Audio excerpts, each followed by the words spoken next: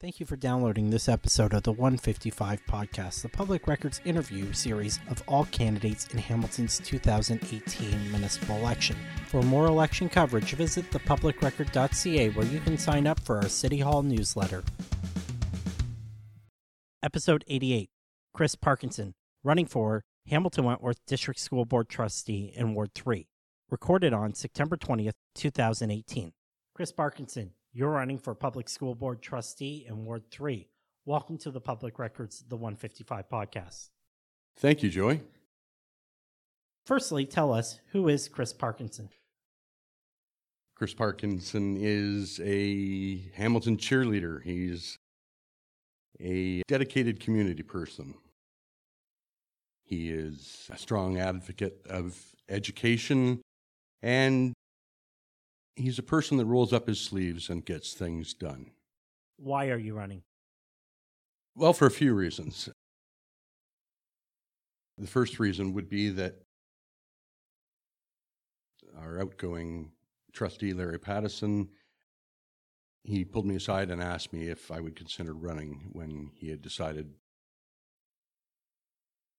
he's not going to run the next term and spend it with his daughters. But more than that, I went home and I talked with my wife and my family, and I have the skills to do this job quite well. I'm very passionate about education, love working with kids, and I grew up in this area. I went to Tweedsmuir for grade 7 and 8, went to Scott Park for my high school. Both Catherine and I went to Scott Park, and I went to HCI. I know Ward 3 schools. I know the area well, and we spend a lot of time in the community. With the 4 elementary schools, I think we can do a lot better. And with the new Bernie Custis High School, I think we have a clean slate.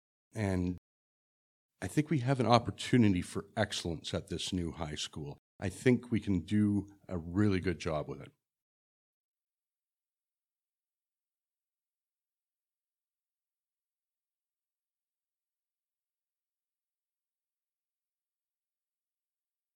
How have you contributed to your school community and education in Hamilton? In a few ways, Joey. I'm one of the founding members of Hamilton Blue Dot. And for those listeners that don't know about Hamilton Blue Dot, we're a group dedicated to getting the right to a healthy environment enshrined in the Canadian Charter of Rights and Freedoms. But we started at a local level. And I'm very proud to say that Hamilton was the very first municipality in Ontario to declare its citizens' rights to a healthy environment by a unanimous vote in council, a standing vote in council. So in order to pull that off and in order to make that happen, we went to area high schools and we went to area elementary schools. And we talked to the kids and we talked about the environment and what they think the environment is and how they think that we can do better. Probably a lot of parents out there still get chided by their own children if they throw a can in the garbage instead of putting it in recycling. Kids are awesome that way, and we were able to work with them quite a bit with Hamilton Blue Dot. Secondly, I'm on the board of the Children's International Learning Center, past vice president, and for those of you that don't know the Children's International Learning Center, it's a hidden gem in Hamilton. It is an amazing place. Over the past almost 50 years, it's taught over 400,000 Hamilton area school children about other cultures, other traditions, other races, other religions. And its primary purpose is inclusivity, that we are all one human race. That's our primary function, is teaching school kids about inclusivity. And finally, through our charity, Eric's Cupboard, we brought an awful lot of kids in from the high schools, their volunteer hours, to help out with our charity and our events. So I think in those ways, I've really contributed to the school community and education here in Ward 3. What are your priorities for improving public education in Hamilton? My top priorities are Mental health. Our charity, Eric's Cupboard, is dedicated to mental health. I'd like to bring more mental health awareness into the schools, and whether that has to do with bullying or overall mental wellness. There's programs that we can bring in that I would like to see brought into the school. Secondly is environmental awareness. I really want to inspire these kids to take Hamilton forward into the future, to a place where we're going to thrive in the coming green economy. And I think most of all, I want to see excellence from our schools. There is a culture right now of being okay with meeting the standard minimum requirements, and that's not enough. I really think that if we bring the community into the school and the school into the community, we can achieve excellence. That sense of belonging will go a long way towards that.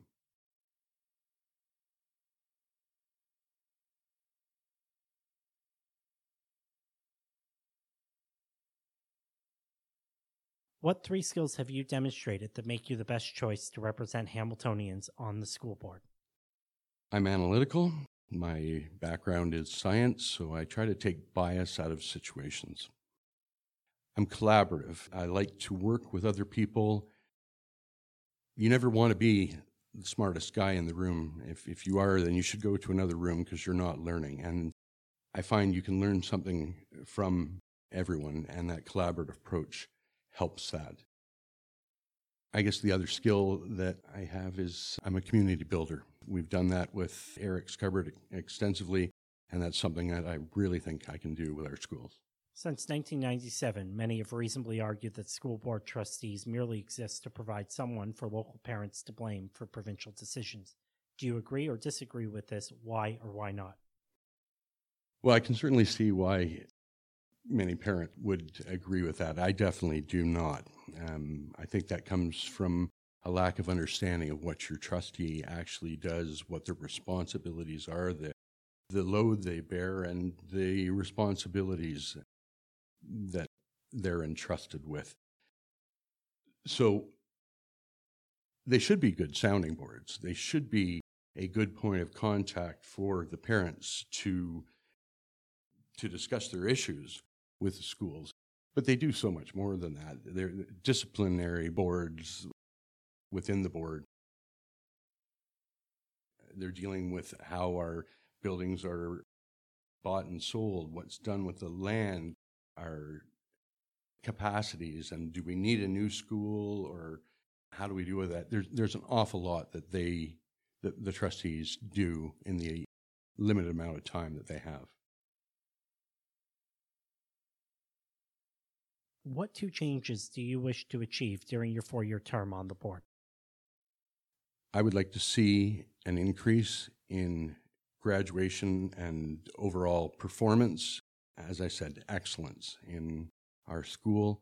And I'd like to see an improvement in mental health. And I'm not even sure yet how we measure that, but I see so much anxiety, and I'd like to find a way to relieve that so we can bring out the best in our kids. It's 2022. The public record is writing an assessment of your performance during the past 4 years. What 3 words would you hope describe your term on the board? Passion, community, and excellence. Politics is the art of allocating limited resources and compromising to find solutions. How will you manage a staff recommendation to close the school in Ward 3, which staff states will enable the board to provide a better quality of education across the system? I think probably one of the most important skills that I listed as one of my 3 is collaborative. I see a lot of division in city council and possibly on school boards.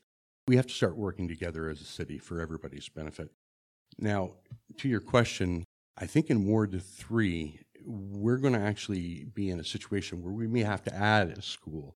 And I'm going to have to work with other trustees to make that happen. We're a growing ward, we're adding a lot of density, and we're getting a lot of young families in the city. And in time here in the not too distant future, we're going to have to add space. And these next 4 years are going to be very tough for any school trustee. I think we're going to be working with limited budgets, and we're going to be butting heads with the provincial government. So we have to work together, and I will work together with my fellow trustees, be collaborative with the parents and the all the school service people, service workers. The school board's relationship with Hamilton City Council has had its ups and its downs. How do you plan to work with City Council during the next 4 years? Well, Joy, luckily, I've been able to spend a lot of time with council and councillors through my work with Blue Dot, met with all of them and found consensus. You know, I consider our local councillor, our Ward 3 councillor, a friend. He supports us with Eric's cupboard, and I don't see an issue working with council. Again, that collaborative approach, find the part of what you're pitching appeals to that councillor and bring that forward. Let's forget the divisiveness. Let's start to work together. Thank you. That's the end of the prepared questions you were sent in advance. Do you have any closing remarks that you wish to share? Yeah, thank you, Joy. I think when you're considering your candidates, it's a good idea to see how they've contributed to your community. Have they gone to the schools in your community? How long have they lived in your ward? What have they done? Have you seen them at meetings? Have you seen them doing those things? Have they rolled up their sleeves, and have they done the work for free before running for a job? Because then you know you have somebody that's committed. You can find out more information about me at my website, chrisparkinson.ca, on Facebook, or just give me a call. Thank you for joining us. I wish to thank the Red Hill branch of the Hamilton Public Library for the use of their makerspace where we recorded this podcast.